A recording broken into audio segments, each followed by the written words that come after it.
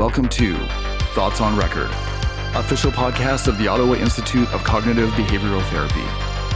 Each episode, we explore topics of interest to clinicians and mental health consumers from a cognitive behavioral perspective.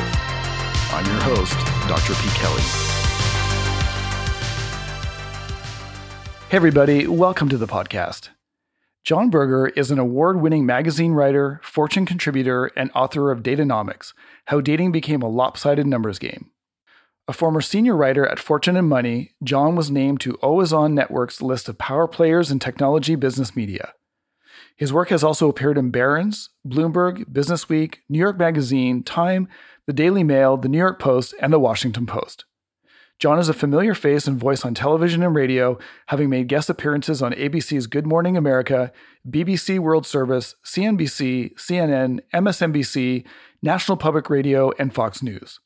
A graduate of Brown University, John lives with his family in Larchmont, New York. All right, Mr. John Berger, welcome to Thoughts on Record. How are you doing today?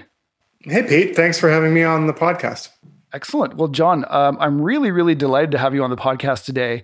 The emotional perils of dating, in particular online dating, and especially during COVID, definitely rank near the top of the list with respect to psychosocial themes that I might touch upon with clients in a given week. I'm really looking forward to getting sort of more of a data-driven sense of some of the current dynamics around dating that single people currently have to navigate, and flowing from that, what strategies might be most effective for navigating these challenges. So I thought, John, before we dive into your new book, Make Your Move, just for a bit of context, can you give a little bit of a summary of some of the major conclusions of your previous book on this topic, Datanomics? Yeah, I can do that. Would it also be helpful if I talked a bit about how a Fortune magazine writer ends up writing books about dating, which is kind of all tied into the same thing? Absolutely. Go for it. Let's get the origin story out there. Yeah, there we go. I like it. So as I hinted, I used to write about much more boring stuff when I was at Fortune, oil and gas, investing, stuff like that. But I couldn't help but notice that among the editorial staff at Fortune, most of the guys were either married like myself or involved in long-term relationships, whereas the women, who I think I can honestly say had more going for them dating-wise than we guys did, they were disproportionately single. And they weren't just single. The ones I was friends with had these horrendous dating histories and dating stories that they would share with me. And between people I knew at work and some of my wife and our friends from, just regular life, I couldn't figure out why dating seems so much harder for women than for men. And that kind of led to my first book, Datanomics. And the first book explored how lopsided gender ratios among the college educated were affecting post-college dating. So the Cliff Notes version is that for the past 20, 30 years, we've had essentially 1/3 more women than men graduate from college in the US. And it's not just a US thing, it's basically every Western country. And obviously, this imbalance wouldn't matter so much if we were all more open-minded about whom we date and eventually marry. But it turns out none of us are particularly open-minded. So what we've ended up with is two very distinct dating pools, kind of a blue-collar dating pool that has too many men, and a white-collar dating pool that has too many women. And the big theme of my first book, Datanomics, was that the rise of the hookup culture and the declining marriage rates and rising divorce rates among the college educated have nothing to do with porn or Facebook or anything else that modern scolds like to blame. It's largely to do with these lopsided sex ratios, because all the social science on sex ratio shows that when men are in undersupply or women in oversupply, depending upon your perspective, when men are in undersupply, the dating culture tends to be less monogamous, more sexualized, and women are more likely to be treated as sex objects. That's really interesting. Now, what year was Datanomics? It came out in 2015. And how has that trend held up over time? And have you had any additional insights since the publishing of that book that it maybe informed that pattern a little bit, or some additional insights around what's going on? I mean, the sex ratios in higher education are the same now as they were then. I mean, I do have some regrets about the way I approached the first book, Datanomics. I mean, I was honestly, in terms of the takeaways and the lessons from the book, I was much more interested in solving the boy problem in public education than I was the dating problem for educated women. And in hindsight, that was a mistake, because women would show up at my book events saying, look, I'm glad to know this is not all in my head. Now I have something I can tell my mom or my married friends when they harass me about why I'm still single, but now tell me what to do. And if you read the first book, Datanomics, there was a little bit of advice, but it wasn't really my goal. I didn't want to be the love doctor. Like I had it in my head that here I'm this I had a very snooty view towards the whole self-help genre. And I didn't want to be the love doctor. And as I said, intellectually, I was more interested in solving the boy problem in education than I was helping women with their dating woes. So interestingly enough, the subtitle of your new book, Make Your Move, the subtitle is The New Science of Dating and Why Women Are in Charge. Why is this the subtitle of the book? Well, if you ever write your own book, Pete, you'll discover that you have no control over your titles. No, but the gist of it is that I'm trying to sort of Make Your Move argues that women who are willing to make the first move with men, and by women I mean hetero, marriage-minded women. People who buy dating books tend to be, single, marriage-minded, hetero women. So I'm just probably should put that out there. But my goal with the book is to make this argument that women who are willing to make the first move with men have a huge advantage over other women who kind of sit back and wait to be courted by men.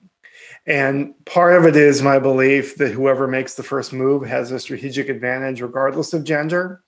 And part of it is I think guys nowadays are feeling gun shy, and they're not sure what kind of a first move is okay and what kind of a first move is creepy.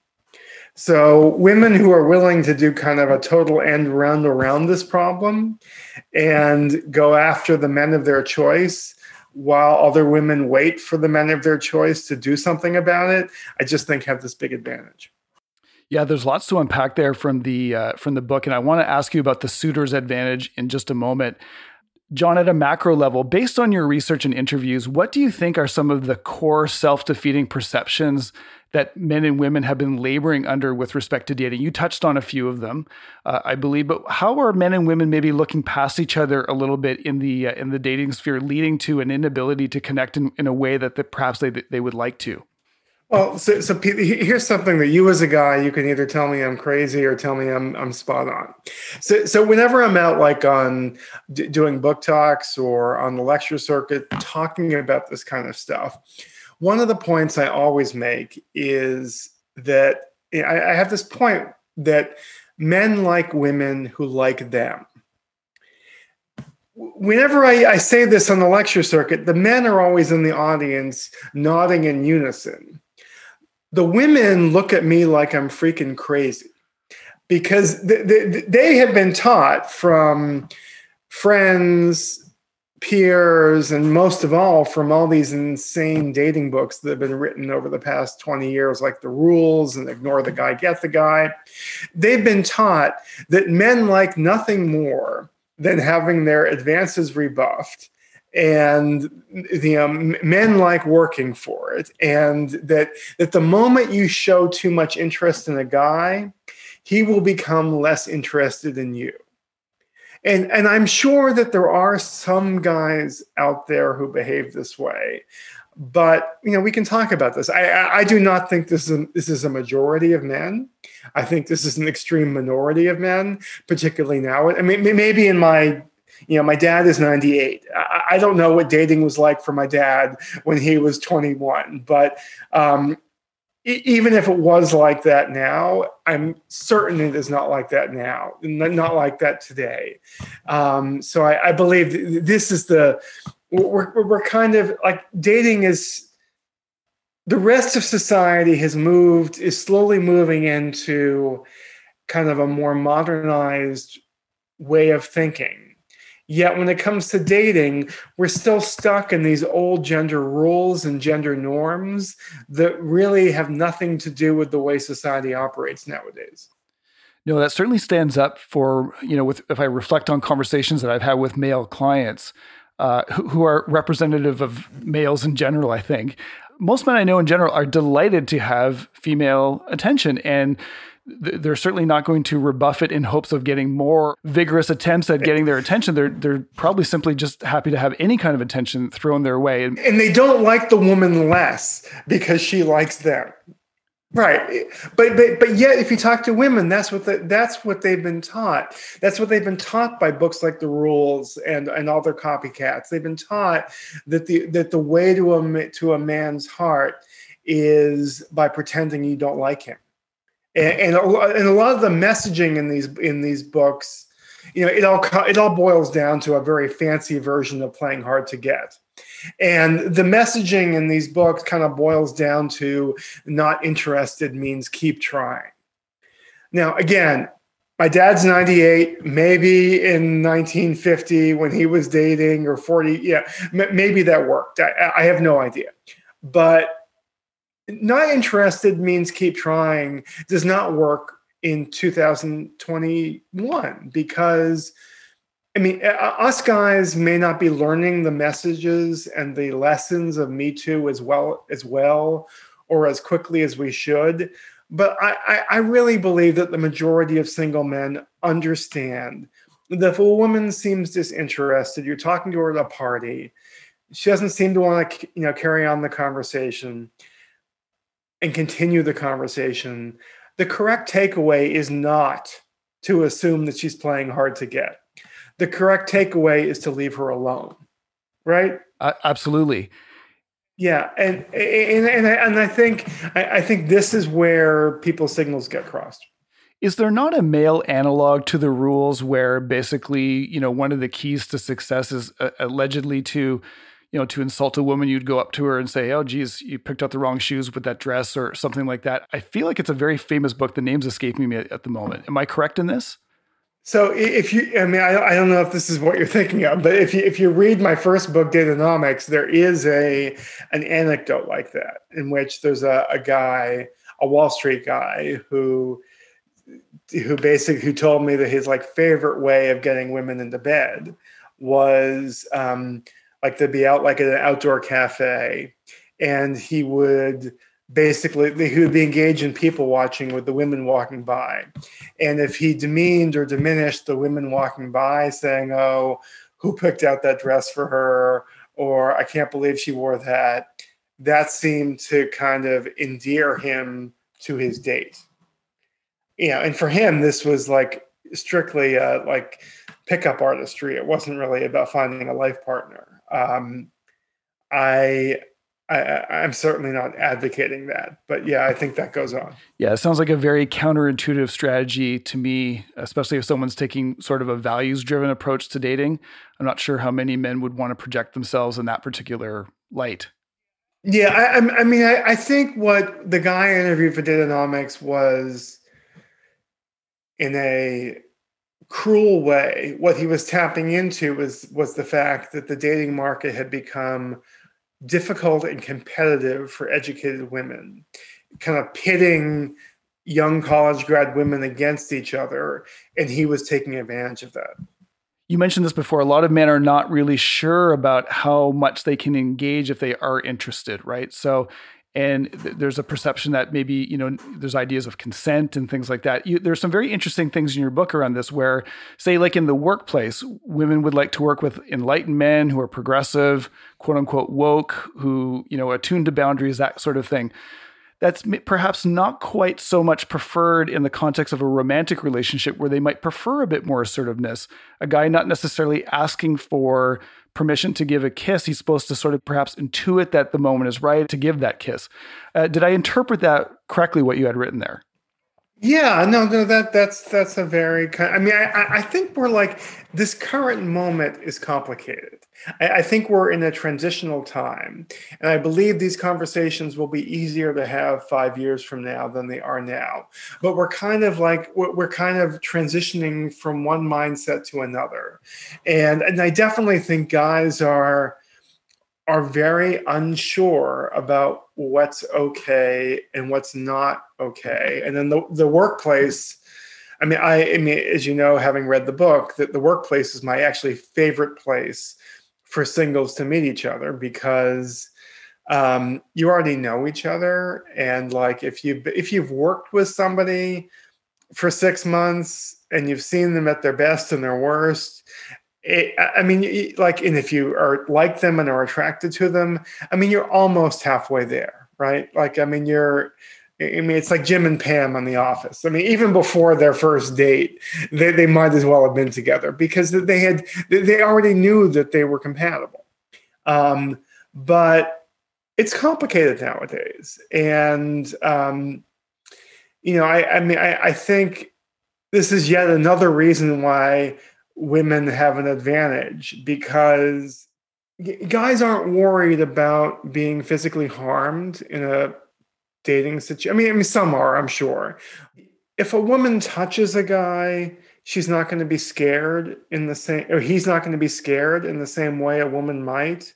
I just think it's easier for a woman to make a first move with a guy in this current environment. Now, my hope is that if we have this conversation again in 5 years, we'll have reached some kind of an equilibrium in which all this will be sorted out. But we're just in kind of a funny time right now in which guys just aren't sure what's okay and what's not okay. And as a result of that, women who are assertive and willing to make the first move just have this enormous advantage over kind of old-fashioned women who are kind of waiting for the scenarios that led their older sisters or their moms to find their men. No, I totally agree that this is a time of transition. And I have to say, I find this conversation on some level kind of uncomfortable, not because of our interpersonal dynamic, but just because of, there's some uncomfortable topics that we have to navigate where there's a lot of nuance, and the difference between something being one thing or another can often boil down to a very small thing, but very small things that make big differences. Yeah. So there's a guy I interviewed for the book who told me this first date story about how he tried to hold his date's hand. He reached out to hold her hand during a first date. And when he called her, or maybe I think it was texted her about a second date, she said that he missed physical cues and tried to hold her hand when she wasn't comfortable with it. And for him, his reaction was, I wish you would, just told me. Human beings are not mind readers. And this isn't just about men, this is women as well. Men and women in dating contexts can't be expected to know exactly what's in the head of their date. And you really see this in the studies that have been done on flirting. 70% of flirting is completely lost on the intended target. The intended target has no idea they're being flirted with. So my belief is that the more direct and straightforward you are with your romantic interest, the better you will, the better things are going to go for you romantically. I was struck reading the book that it seems like at the end of the day, men and women probably just need to meet in the middle. And I make it sound like it's so easy to do. I believe in 5 years, maybe it will be, but you're right. We're in this transitional period where everything is kind of, everybody's anxious. Right. I mean, basically, humans like to be liked. That's pretty universal between men and women. We appreciate a certain amount of assertiveness sent our way, especially when it's wanted. But it gets so complicated so quickly. Yeah, no, I have a friend, Brian Howie, who's kind of a comedian, show producer. He has this traveling show called The Great Love Debate. And it's like kind of part town hall on the current state of dating, and it's part comedy show. And in every Great Love Debate, he sets up this experiment in which he kind of pulls a guy from the audience who claims he has game, and a woman from the audience who claims she's approachable, and gives them like a minute or two and says, okay, Mr. You've got game. You have a minute or two to pick her up. And also, you have to pretend that you're in line at Starbucks. And I've been, and the way the Great Love Debates are set up is that, there's a few hundred people in the audience, and there are a few experts on stage. And I've been kind of one of the quote unquote experts on stage for 5 or 6 of these shows. And I would say that in 2 of the 6 shows I've been on, the man ended up touching the woman in order to get her attention, like on her shoulder, arm, back, something like that. And Brian, in the kind of, there's always like a post-mortem, like with the audience about what transpired. And Brian always asks the women in the audience, well, what did you think of the touching? And it's kind of always the same. 1/3 of the women don't mind it.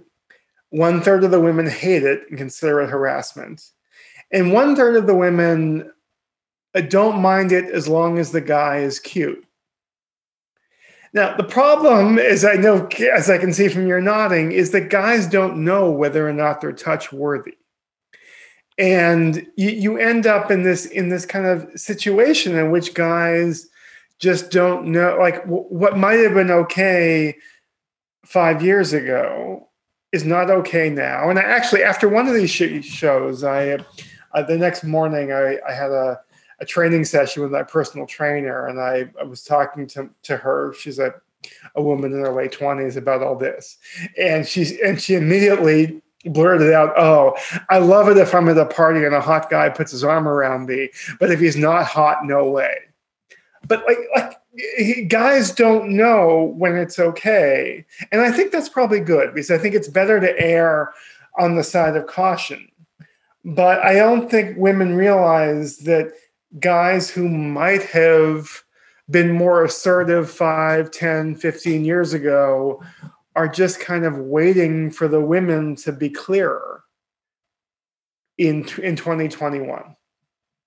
Well, exactly. I think, again, it strikes me as a transaction, right? And I don't think the responsibility lies strictly on either side, right? Like, I don't think it's all up to women to just, to put out their boundaries. Obviously, men have a responsibility to be intuitive and to be respectful and to anticipate proactively, like what's going to fly versus what isn't. But again, it's like any human problem, like communication is the key to, arriving at an acceptable, sustainable solution. Yeah. My thing is, like, I want to take the guesswork out of dating. And there's way too much guesswork in the current version of dating, in which men and women are supposed to intuit what each other are thinking. And I'm all in favor of direct and honest and clear. And there's a story I tell in the book about a youngish woman I know who, just as context, like, she's not some random stranger. When she was in college, she was our like Saturday night babysitter for many years. So I know her reasonably well. And as context, what you need to know, yes, she's very attractive, but more importantly, she has an outsized personality. She probably should be doing stand-up at comedy clubs, but she's a social worker instead. But as you know, some guys are intimidated by the whole extrovert thing, and this woman is an extreme extrovert. So I was telling her about my new book, and she kind of interrupted and said, "Oh, I should tell you about how I met my new boyfriend." And she said that she was at a party. She and the guy were talking for half an hour, 45 minutes. And she kind of likes kind of quirky guys, shy guys. But it was kind of clear that this guy didn't know what to do about it. So after a half an hour, 40 minutes, she just blurted out to him, "So are you going to ask for my number?" And that's all that was required. She just needed to open the door wide enough for him to feel comfortable about walking through. She didn't have to grab his ass or buy him a beer or ask him out on a fancy date or anything like that. All she had to do was make him feel comfortable and feel safe about walking through that door and asking her out on a real date. Because at that point, after she said that, he knew that she liked her. And that's the kind of thing I'm talking about. When I talk about making your move, I'm not. I mean, the like kind of the rules mavens out there, like they conjure up this image of like some Cruella de Vil type chasing a guy down the street, and that's not at all what I'm suggesting. No, it certainly sounds a lot more subtle than that. Yes, that might be actually a nice segue into the suitor's advantage. It's a really fascinating concept with some fancy math to back it up. John, can you outline the suitor's advantage and why it suggests that being assertive and picking a partner rather than waiting to be picked is the best strategy, perhaps for either gender? Yeah. So this is not, the suitor's advantage thing is not gender specific. But my argument is that one of the advantages that men have always had with traditional gender roles when it comes to dating is that at least we have an opportunity with our first choice. Like at the very least, if there's a woman who you really, really, really like, you're allowed to ask her out on a date. And maybe she'll say yes, maybe she'll say no. But at least you get a definitive answer. Whereas a woman, a woman kind of has to kind of send signals to her first choice guy that she really likes him. And as I said earlier, flirting doesn't really work. Like 70% of flirting is ineffective. So women out there in the dating world who abide by old-fashioned dating rules, there's no guarantee they will ever actually get a chance with their first choice guy.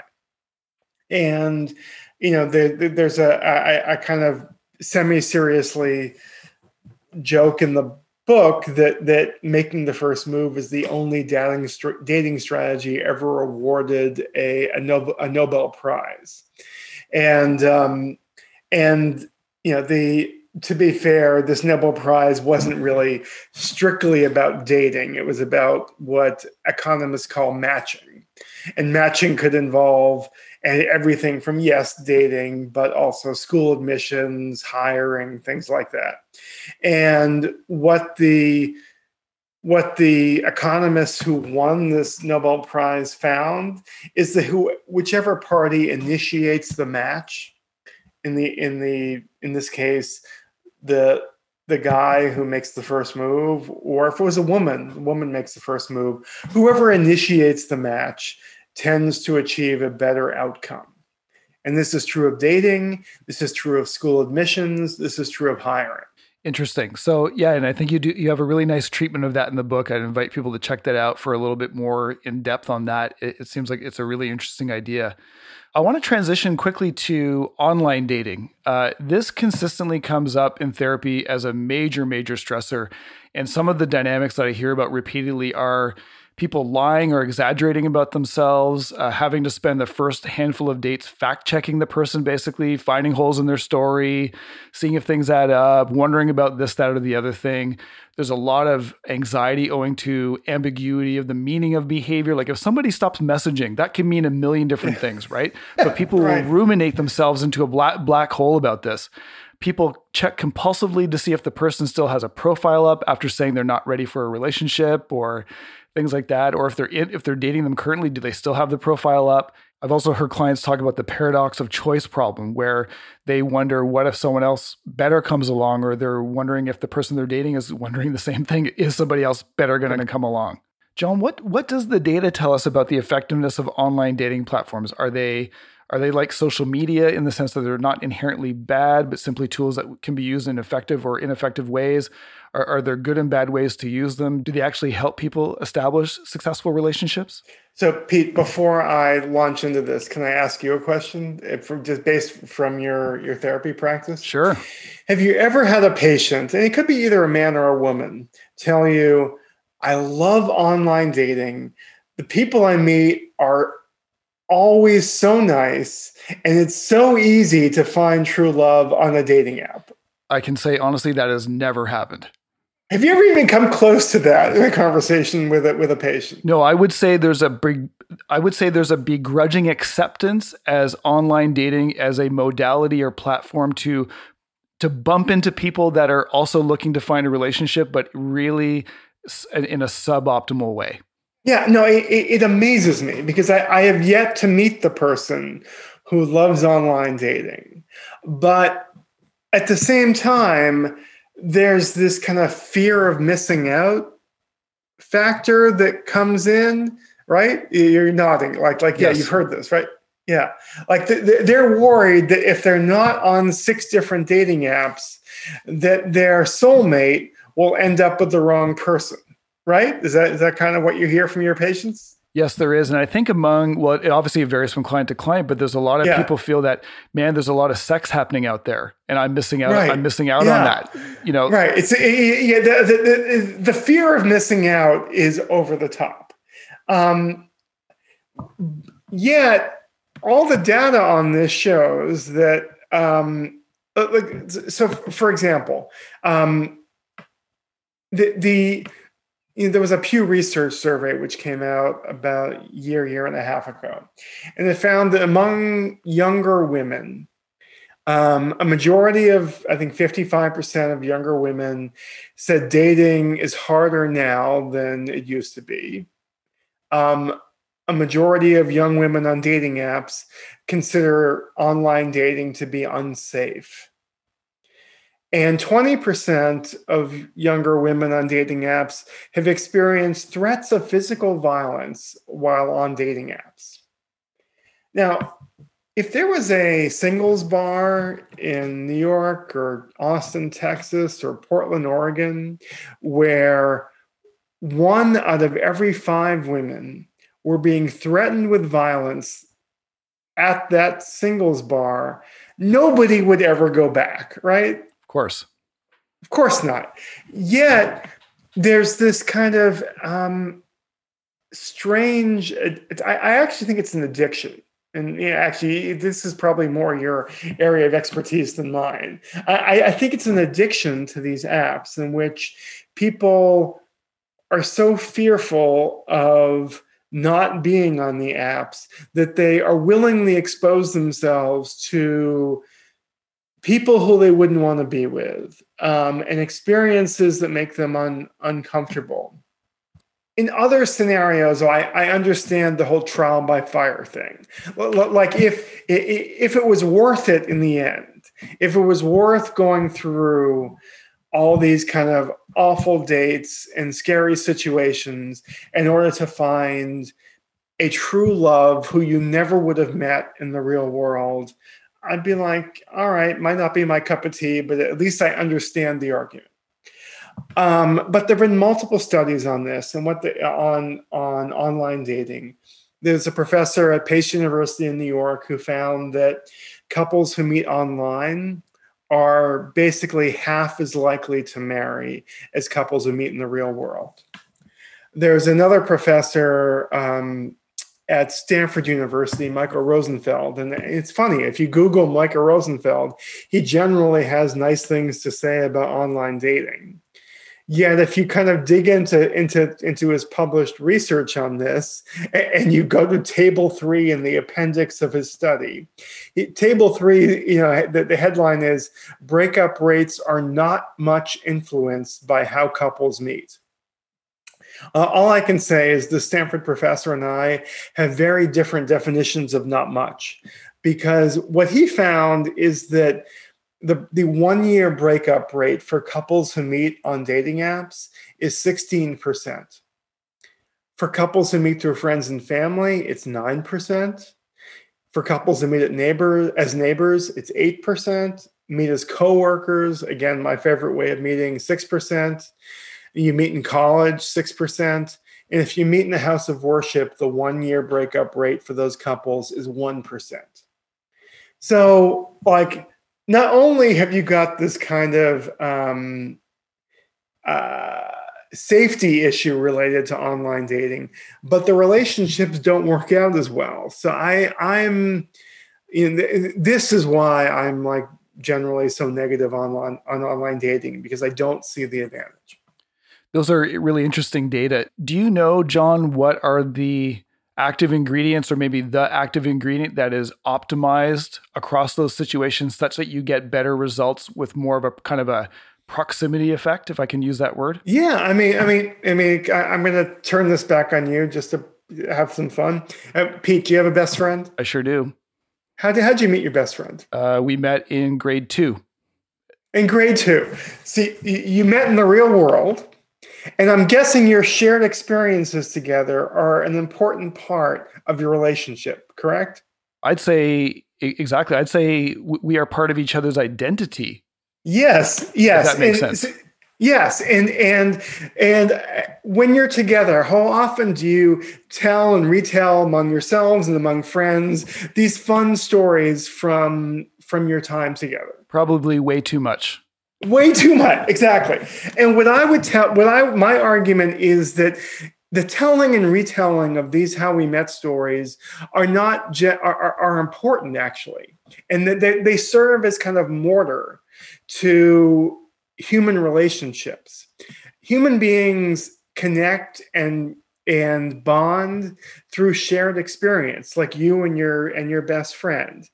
And it's like if you watch a funny movie by yourself on Netflix, you are never going to laugh as loud as if you're in the theater with 5 of your best friends, because shared experience is kind of the key to kind of human emotion and human connection. So if you wouldn't go on to bestfriends.com to find a best friend, why do you think it's such a great idea to go on to Tinder to find a connection, a romantic connection like that? No, that's a great point. And I want to throw an idea at you, just came off the top of my head. Well, one of the things I've been wondering about with online dating is, let's say in your real life with all your preferences and characteristics and features and things like that, that's going to naturalistically craft a certain way of being or existing, which will naturally sort of bring you into contact with like minds or people with perhaps similar preferences, things like that. And that may not always be a great thing, but it is a thing, I think. And I'm wondering if online dating kind of smashes people together who normally life would just never bring them together through sort of that sort of selection through preferences or things like that. What do you think about that sort of idea? Or is that just repackaging what you just said, basically? No, I agree with you. I mean, to be fair, not every dating app has the same kind of platform, but some of the dating apps, I'm just thinking of like Match and OkCupid off the top of my head. There's a lot of box checking that goes on, right? Like there's a lot of like, I want this, I want that. And to me, it's way too much like shopping. It's way too much like commerce, in which you just end up checking off all the boxes in which you're just looking for an opposite sex version of yourself. And I'm not sure if you met an opposite sex version of yourself at a party or at the beach or at a wedding, that person might not be so attractive to you. Whereas somebody who was different from you, but in an appeal, I feel like the way that we click with each other isn't necessarily what we are, but opposite sex. And I think like that when it comes to a lot of these dating apps, what we think we want isn't exactly what we're going to connect with. I'm going to try and not go down a rabbit hole here, but there's a mode of therapy that I do called schema therapy. And it talks a lot about schema chemistry that people have, where when we excite each other's core beliefs, that's where the chemistry kind of comes from. Now, of course, in really sort of, tough clinical versions of this, you can get someone with borderline personality disorder will fit very nicely with someone who has narcissistic personality disorder, right? Because they really activate each other in that sort of way. But I do think in more subtle ways, that chemistry is something that you're not going to find in a checklist. It's just sort of it's chemistry. I don't know how else to say it. Yeah, I mean, this is my overall issue with online dating. It's not real life. I mean, shopping for a used car is not the same thing as looking for a life partner. And again, if you wouldn't go on an app to find a BFF, why would you think it's a great idea to go on an app to find somebody whom you want to spend the rest of your life with? And I just think chemistry is unpredictable, and the most important part of any human relationship is shared experience, whether it's in the workplace or at the dog park, or you go on to meetup.com and you're cleaning up the beach together. You can tell so much about another human being just by being in their physical presence. And I don't know if you've had this experience with your patients, but how many patients do you have who've been out on online first dates with somebody whom they've never even spoke to over the phone? I'm going to say 50% of the time. I mean, doesn't that strike you as? I'm worried I'm falling into old fogey, syndrome here. But there is just so much you can learn from somebody, just from the sound of their voice, the intonation of their voice. I mean, I would rather actually meet in person, but at the very least, talk to them over the phone before you actually go out on a date, because there is just so much we can learn about each other just from the sound of their voice. And you can almost sense body language without even seeing it from how people speak.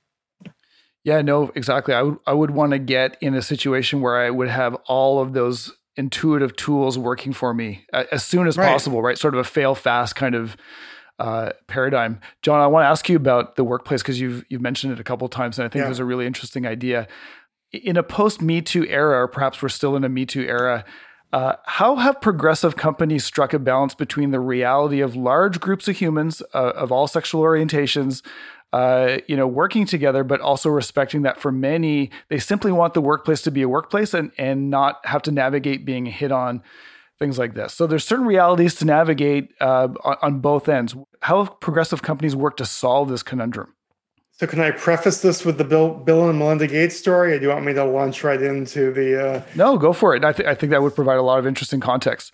As I said before, I'm a big fan of workplace romances, workplace dating. And it's not just I'm not pulling this out of my ass, so to speak. I mean, if you look at the data on this, 25 to 30% of couples who meet at work end up marrying. I mean, that is a huge percentage. And I don't think you need to it's kind of obvious why, because all the couples I interviewed for Make Your Move, before the first date, they already knew that they were pretty compatible, and which is a very different experience from people who are dating online, who have no idea who's going to walk in the front door of Sushi Palace or wherever their first date is. But with these workplace romances, the first date is almost an affirmation of what they already know. And I talk about all these kind of high profile couples who met at work, Barack Obama and Michelle Obama. I think Michelle Obama was Barack's supervisor at his law firm summer job. And Bill and Melinda Gates are another. I mean, Bill was obviously I think obviously the CEO of Microsoft, and Melinda, as probably many people know, was a manager at Microsoft before they started dating. And over the course of my research with Make Your Move, I came across this podcast interview that Melinda Gates gave about how Bill first asked her out. And I'm probably a little bit older than you, Pete, but we're probably close enough age-wise that when I heard this story, I'm like, oh, this is a cute story. But I'm not so sure it would be as cute today. But I'm going to just read to you, what Melinda Gates said about how they started dating. So according to Melinda, he said, he called her and he said, I was thinking maybe we could go out if you give me your phone number, maybe 2 weeks from tonight, Melinda said in this podcast. And then this was 1987, I think. And she did what any self-respecting 1980s woman would have done, which is play hard to get. So her response, and this is quoting from her, I said to him, 2 weeks from tonight, I have no idea what I'm doing 2 weeks from tonight. And I said, you're not spontaneous enough for me. So Bill, however, decided not to take no for an answer. And then this is Melinda's comment on what happened next. It was really sweet, she said. He called an hour later and said, is this spontaneous enough for you? Now, I mean, to me, I think this is a nice story. I don't think Bill Gates is some kind of a creepy stalker type. Everybody I know who knows him tells me he's a nice man. I mean, I don't know if he's if he's like business. I don't know if he's a genius when it comes to, social policy or anybody. But I don't think he's a terrible person. I don't think he was stalking her. I think you can kind of, in the context of the time, I don't think that was unreasonable. However, if you look at it from today's context, here you have the CEO of even in 1987, a major company, asking out a younger employee who works for him on a date. She said no. And then he calls her back an hour later to ask her out on a date again. Again, there's a happy ending to this story. I don't think ill of either Bill or Melinda Gates as a result of this. But I think the point here is times have changed. I mean, Pete, you agree with me. Like what might have been okay in 87 is not okay in 2001, right? Yeah, agreed. And probably for a lot of good reasons. Yes, I'm with you. So to this point, two of the largest tech companies in Silicon Valley, Facebook and Google, have, in my mind, come up with the really good solutions to this kind of workplace dating problem. And they have workplace dating rules, which say that you can ask anybody out on a date once, but only once. And if you get any answer back, that's not an explicit yes, it counts as a no. So if you ask a guy out on a date and he says, oh, I'm busy on a Tuesday, or if you ask a woman out on a date and she says, oh, I'm not feeling well, all of those things count as no's. And if you ask the second time, I think you're fired. And I really feel like this is a really smart solution because it kind of cuts down or hopefully eliminates the pestering and everything else that's involved with workplace dating. You get one chance. Anything that's not clear, yes is a no. But at the same time, it respects the idea that people who meet at work know each other well and might have realized that they're compatible, and there are valuable relationships that can be formed in the workplace. So I think it's important not to kind of clamp down on that entirely, but I think this is kind of a smart solution that kind of there may be other tweaks, but I think you know. I'm not I'm sure lots of people aren't eager to give Google or Facebook credit for corporate policy, but I kind of feel like in this case they've hit on the right idea. No, I agree. I think that's a great solution in the face of a very complicated problem. Like, the reality is, I don't think you can stop human desire. People are going to date. It's just going to be in a clandestine fashion. Right. Why not, maybe not embrace, but why not provide a framework by which people can explore that, but have it so that people feel protected and safe? I mean, it seems like a good balance between all the competing tensions around this. Do you have any friends who met at work, or couples? So I mostly know psychologists, and many of them meet in grad school.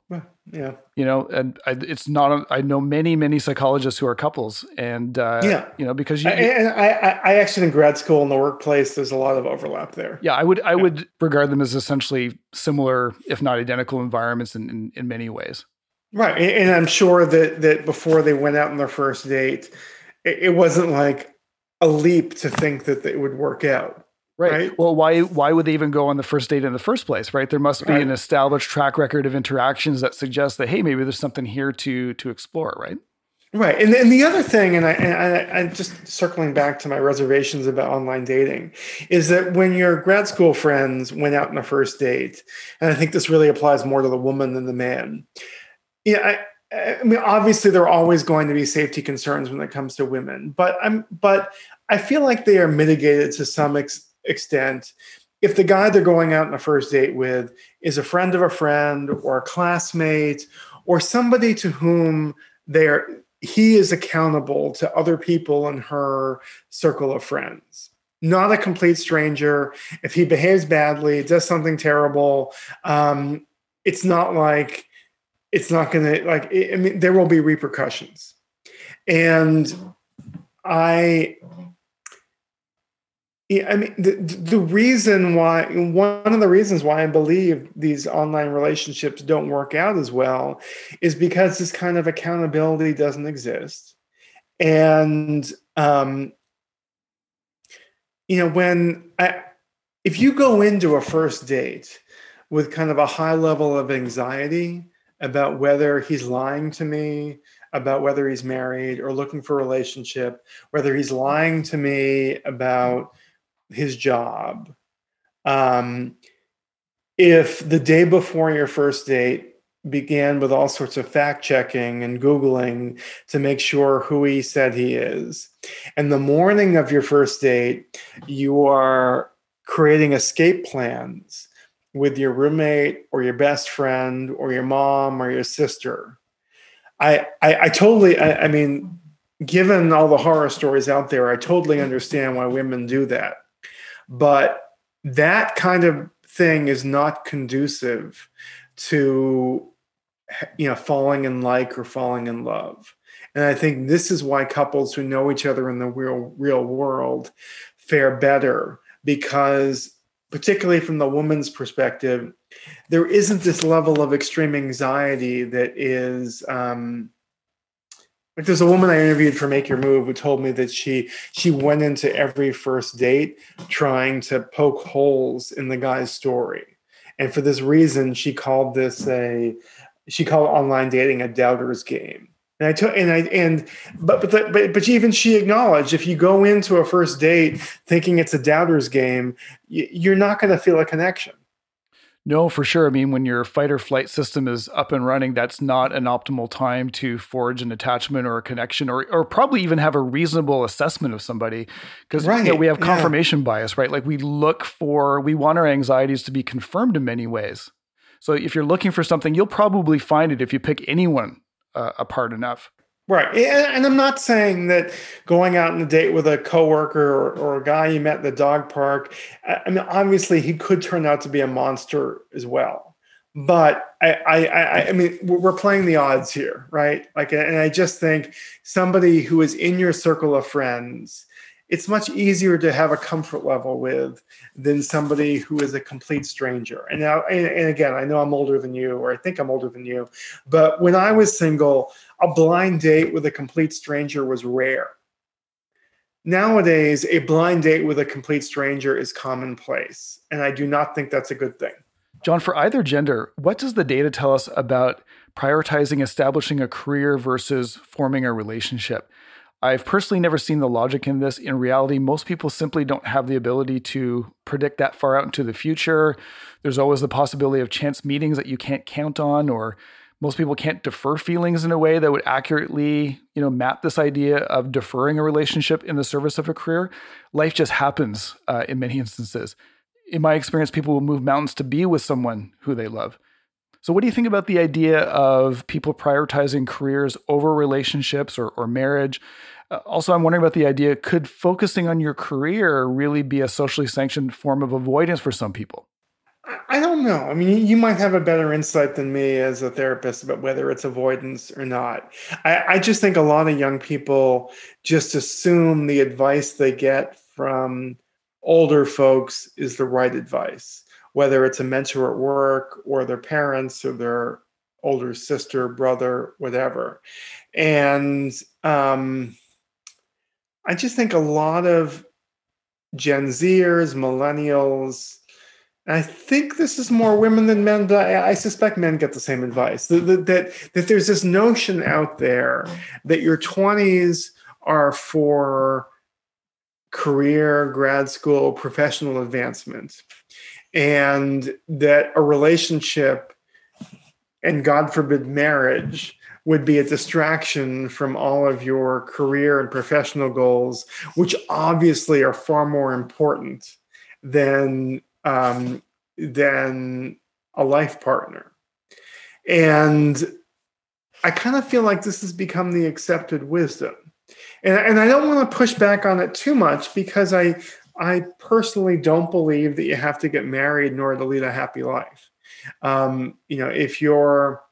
If you put a far higher priority on saving lives in the ER or teaching the next generation of cellists or guitar players, great. If that's your thing, do it. But my sense, and I'd be interested to hear what you have to say, is there are a lot of people out there who actually do put a very high priority on marriage, but don't live their lives that way. And my feeling is, look, if marriage and family is a very high priority for you, live your life that way. And if somebody tells you need to wait till 31 to find a boyfriend or a fiance or a husband, you might want to ask, well, why is that? You might want to fact check all the arguments behind that belief, because we can talk about this more, but I don't see any evidence that putting off getting serious about dating until you're 30 actually has any big advantages.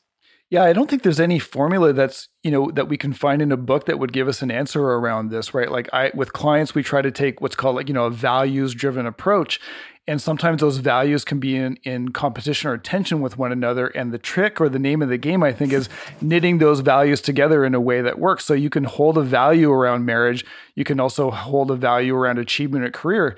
It's not one or the other. It's how do you knit them together? I would also say too, if I think about my journey through graduate school or some of the respecialization work that I did, I found the social support from my marriage to be an incredibly important part of being able to have those achievements.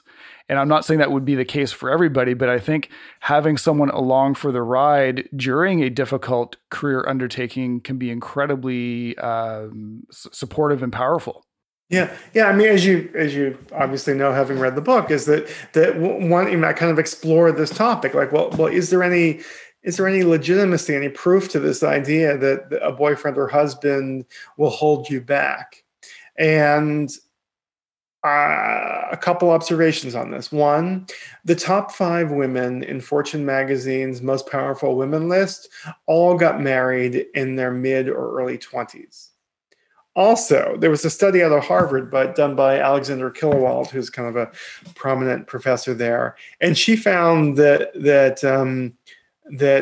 controlling for all sorts of external factors like, age, race, profession, children, non-children, but if you control for all the externalities, married women out earn their single peers by about 3.5–4%, which sounds totally counterintuitive because particularly with young women, they're told that you're not going to succeed professionally if you have a guy distracting you. But as far as I can tell, there isn't much evidence to support that. Now, if we're talking about kids, yes. I mean, the data shows that the children, are kind of a problem when it comes to earnings and career progression. But the thing I would point out is that in the U.S., I think 40% of children are born to unmarried women. I believe if you went to Western Europe, I think it's the majority. So I think we're well beyond the point where you have to assume that marriage and children go together, or that singledom and non-children go together. I think these are now separate issues. John, conventional wisdom has been that there are certain immutable dynamics with respect to dating that must be adhered to. For example, men should generally date younger women. Women should not date men who are less educated than them. Women shouldn't propose to men. What does the data tell us about these patterns? And, what are your suggestions for getting beyond these pattern stereotypes? So I'm a big advocate of women dating younger men. And I honestly believe that because of what I call the college gender gap, this phenomenon of 30–35% more women than men graduating from college, what happens is you have these guys who have good jobs or not bad looking. If they remain never married into their mid and late 40s, this is an exaggeration, but it's kind of a fair exaggeration. I almost think they become unmarriageable because they're so warped by the college gender gap, and they've had so many women chasing after them that they think they are worthy and deserving of all this female attention. And there's all this research showing that older singles have a harder time adapting their lifestyle to a new person, whereas somebody in their 20s, we're like a ball of clay. That's like, we're more adaptable when we're younger. And I believe that like a lot of and I tell some stories like this in Make Your Move, that a woman in her mid-30s who's struggling with dating guys her age or maybe 40 might be better off dipping down into dating guys in their late 20s, because believe it or not, those guys in their late 20s may actually be more marriage-minded than the 40-year-old who she's been dating for 5 years, but keeps insisting he's not ready. And just a quick thought on women proposing to men. I thought that was a really interesting idea that you had in the book. Yeah, I mean, I spend more time than I probably should on social media, and if you spend enough time on Twitter and Instagram and probably others, you see lately in particular, I've seen all these wonderful proposal videos, usually with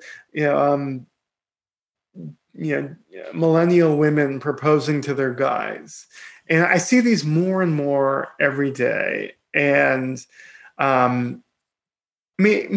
if a woman can, if Angela Merkel can run Germany, and women can be the CEOs of Xerox and General Motors and all these other companies, and if women can be the Speaker of the House in Congress, are we really going to tell women, well, you can do all these amazing things, but God forbid you propose to your boyfriend? I mean, it doesn't really make any sense. But in my book, Make Your Move, I mean, while I'm all in favor of women proposing generally, I should say that the chapter deals with a very specific problem, which is what I call the reluctant groom problem, which is women who've been dating, who've been maybe living with a guy or had the same boyfriend for several years. She's ready to get married, but he keeps insisting he's not ready. And in my first book, Datanomics, my solution was a marriage ultimatum. And honestly, it wasn't long after Datanomics came out that I had some regrets about that advice, because the thing about guys is, like, we don't love being told what to do. We don't love being bossed around. And sometimes we react especially badly to being bossed around, even in situations that maybe we shouldn't get over worked up about it. Yeah. But which is why I really believe, look, if you, the much better solution is to just ask your guy to marry you. Because a marriage proposal is not a demand. It's kind of it's an act of love. It's a question in which do you want to spend the rest of your life with me? It's not the kind of thing where it's like marry me or else, or put a ring on it or else. And again, this may be a male flaw, but like men just don't react as well to being bossed around as maybe we should. I don't know. We can add that to the list of male flaws. Male flaws. but I mean, do you agree with me that, like, the men sometimes overreact to being told what to do? Oh, for sure. Yeah. When men feel shame and vulnerable, they react with grandiosity and pushback, right? Yes. So being a woman asking him to marry her is a very different conversation than saying, I want to get married. You need to propose to me by June 1st or else. Yeah, exactly. Those are very different conversations. Absolutely. John, do the principles we've discussed today apply to same-sex couples or transgendered singles? Any caveats that you want to mention around this? I mean, my books tend to focus on hetero dating, not because I'm not interested in same-sex dating, but just because the college gender gap, which I wrote about in Datanomics, doesn't really impact same-sex dating. And I know this is stating the obvious, but I'm just going to say it anyway. Like, gay men don't care how many or how few women there are in the dating pool, the same way queer women do not care how many or how few men there are in the dating pool. So the problem that I identified in Datanomics and that I try to solve and Make Your Move does not really affect same-sex dating. However, there's a young comedian screenwriter out in Hollywood, a woman by the name of Quinn Marcus, who I've been collaborating with, and she's working on turning my first book, Datanomics, into something of a screenplay. And Quinn is lovely, and we've had a whole bunch of conversations about this. And we were talking about the women making the first move thing and how it's kind of a challenge to traditional gender roles. And one of the things that Quinn told me is that her first college girlfriend, she told me that she and her girlfriend were sleeping in the same bed together for months before either one of them kissed each other. And I think her explanation was that they were both kind of abiding by traditional female gender roles in which somebody else is supposed to make the first move. So when it comes to queer women dating, and she, I'm not saying this is not my area of expertise, and I don't want to speak for all queer women, but from what Quinn told me, I think this is a little bit of an issue in which when women date other women, there's some uncertainty about who's supposed to make the first move. And I just thought she had this hilarious story about she and her girlfriend, being in the same bed together for months before either one of them actually did anything about it. John, if people want to learn more, where can they go? So you can go to my website, johnberger.com, and I should mention that my name is spelled oddly. It's Jon and then Birger. So johnberger.com. You can find me on Twitter, at johnberger1. On Instagram, I wish it was the same as Twitter, but it's not. It's John Berger _ it's John _Berger1 on Instagram. And then finally, if you have a book group and you want to read Make Your Move, or you are reading Make Your Move or Datanomics, and you'd like to have me talk to your book group remotely, I've partnered with a platform called bookyaya.com, which connects authors with book groups. And if you'd like me to talk to your book group, you can go to bookyaya.com, or there's more information about that on my own website as well. Excellent. Well, John, thanks so much for your time today. You've been very, very generous in answering all my questions, and I've really enjoyed this conversation. It's such a fascinating topic, and I'm sure it's one we could discuss for hours, but for the moment, we'll leave it there. Great. Thank you, Pete, for having me on. Thank you so much. Take good care. Well, I really hope that you enjoyed the podcast as much as I did. If you found value in the show, we'd appreciate a rating on iTunes. Or if you'd simply tell a friend about the show, that would help us out too. And now for the mandatory disclaimer. This podcast represents the opinions of Dr. Kelly and that of his guests. Content of the podcast should not be taken as psychological advice and is for general information only. Please consult your mental health professional for any specific questions around your psychological health. In no way does listening to our content establish a psychologist-client relationship. While we make every effort to ensure that the information we are sharing is accurate, we welcome any comments, suggestions, or corrections of errors. All people, places, and scenarios mentioned in the podcast have been changed to protect patient confidentiality. Finally, this podcast should not be used in any legal capacity whatsoever, including but not limited to establishing a standard of care in a legal sense or as a basis for expert witness testimony.